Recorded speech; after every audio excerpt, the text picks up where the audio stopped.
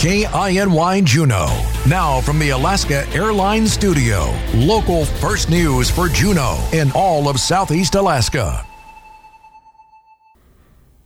I'm Jordan Lewis, and these are the stories we're following this hour. Juneau had a rally, Juneau for Palestine, this Saturday. Plus, University of Alaska Chancellor Aparna Palmer gave her Chancellor's report to the UA Board of Regents. And the Board of Education will be holding a special meeting on its fiscal year 2024 and 2025 budget tomorrow. But first... Ceasefire now! Ceasefire now! Ceasefire now! Ceasefire now! Ceasefire! Juneau for Palestine is a Juneau-based group for Palestinian freedom. A rally was held at Marine Park Saturday with a large turnout, just 3 days after Governor Mike Dunleavy introduced legislation to penalize people who obstruct public access. That didn't stop community members of Juneau calling for a ceasefire. Harper Gunn says they have been planning the rally since January. She shares what her takeaway from the event was. I think my takeaway would be that it's clear that the people of Juneau support a ceasefire in Palestine and stand with the Palestinian people. I think the fact that so many people from all different cross-sections of the community came out to support and to speak and to play music just shows where the community stands here. Gunn says they will continue advocating for Palestine in a variety of ways.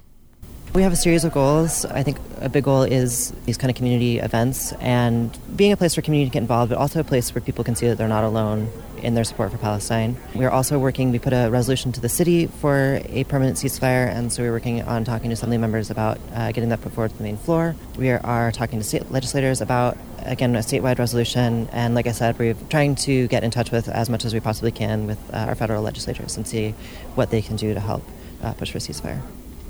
Jamie Ann Hasselquist shared why it was important for her to attend the rally. A lot of this is parallel to like what I was saying during the land acknowledgement.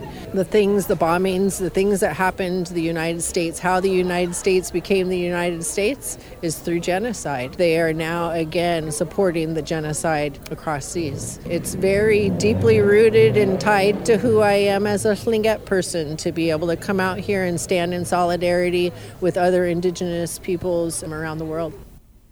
Arias Hole, a.k.a. Air Jazz, closed the rally with a performance. He explains why it was important for him to make a stand.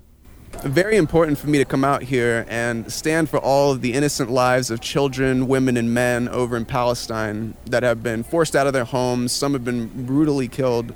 And given that indigenous people had to suffer through a similar experience, who are we to just stand back and watch? The least we can do is speak up and let them know that we're here for you and we stand with you.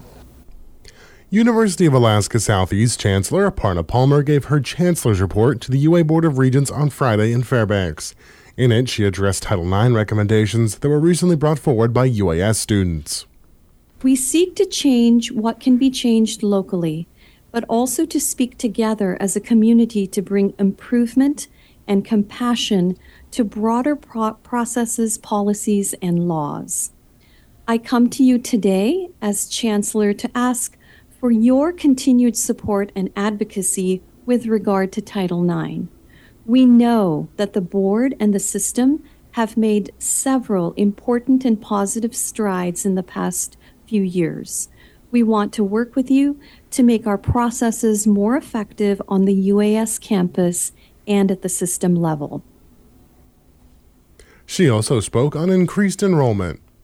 In terms of enrollment, our open freeze data, which was collected on February 8th, shows us that in terms of our spring headcount, we are up in comparison to the same time last year with an increase of 5%.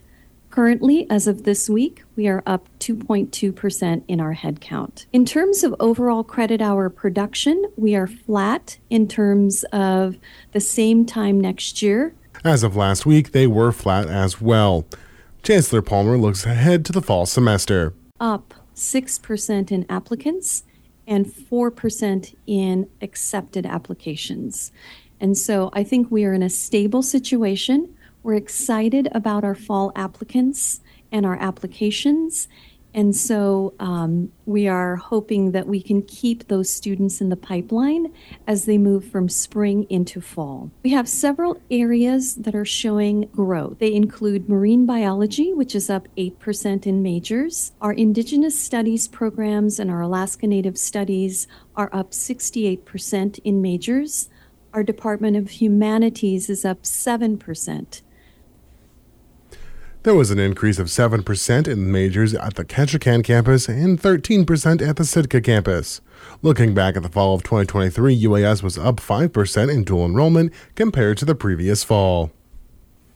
And the Board of Education will hold a special meeting on the FY24 and FY25 budget discussion tomorrow from 4:30 p.m. to 6:30 p.m.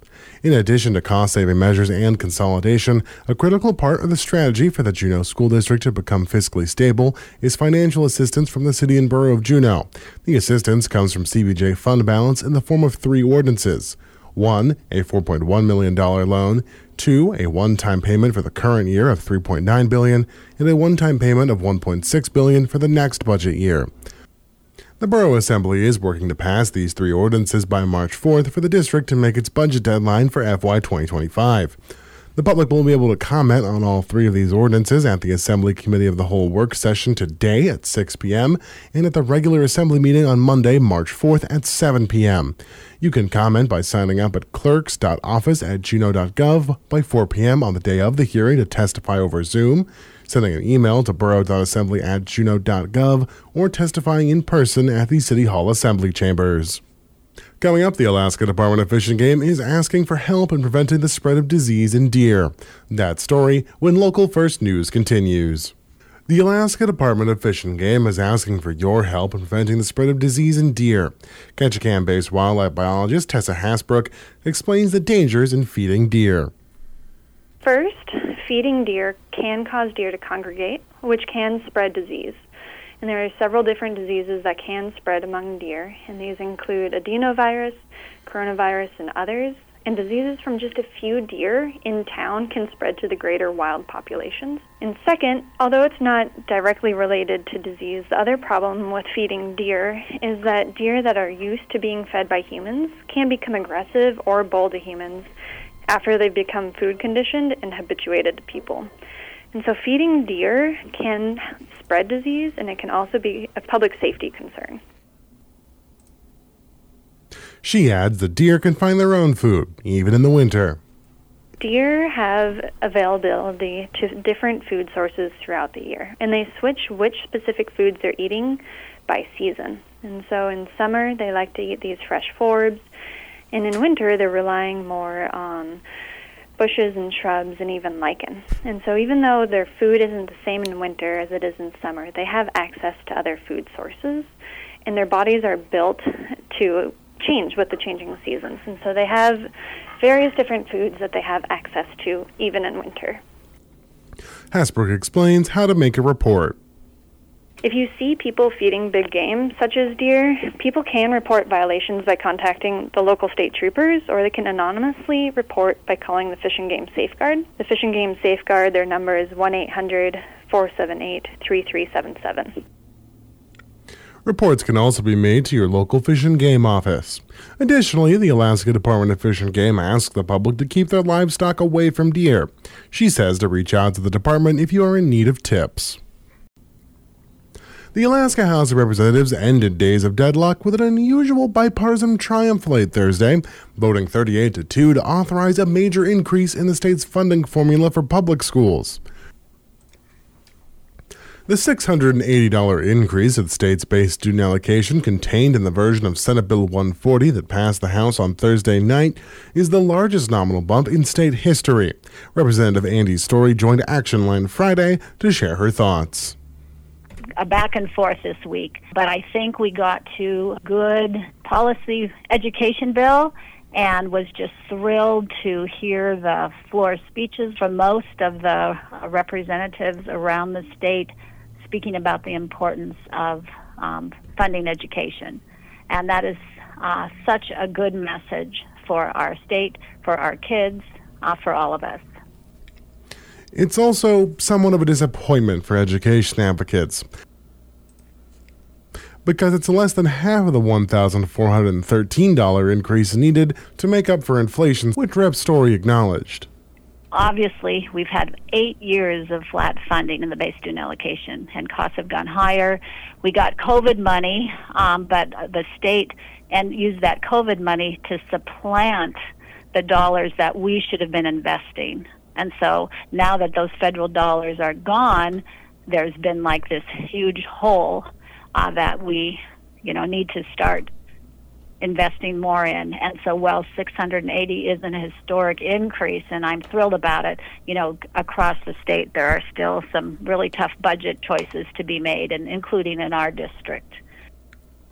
In Juneau, where the local school district has been facing a multi-million-dollar deficit, the increase likely isn't enough to forestall school closures, according to Representative Sarah Hannon.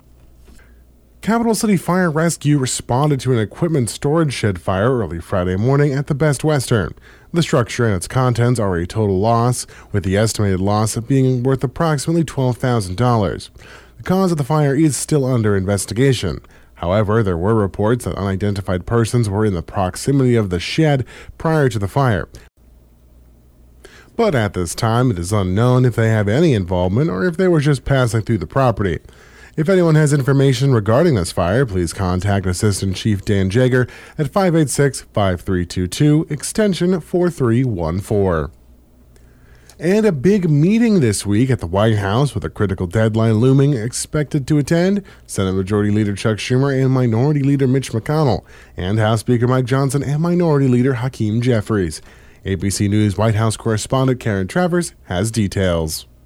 President Biden will bring together at the White House Tuesday the top 4 congressional leaders. On the agenda, the national security bill that sends $60 billion to Ukraine and also includes funding for Israel and Taiwan. The Senate has already passed that bill with bipartisan support, and the White House is putting pressure on House Republicans to do the same. The meeting also comes as Congress has just days to pass legislation to avert a partial government shutdown on Friday. Karen Travers, ABC News, Washington.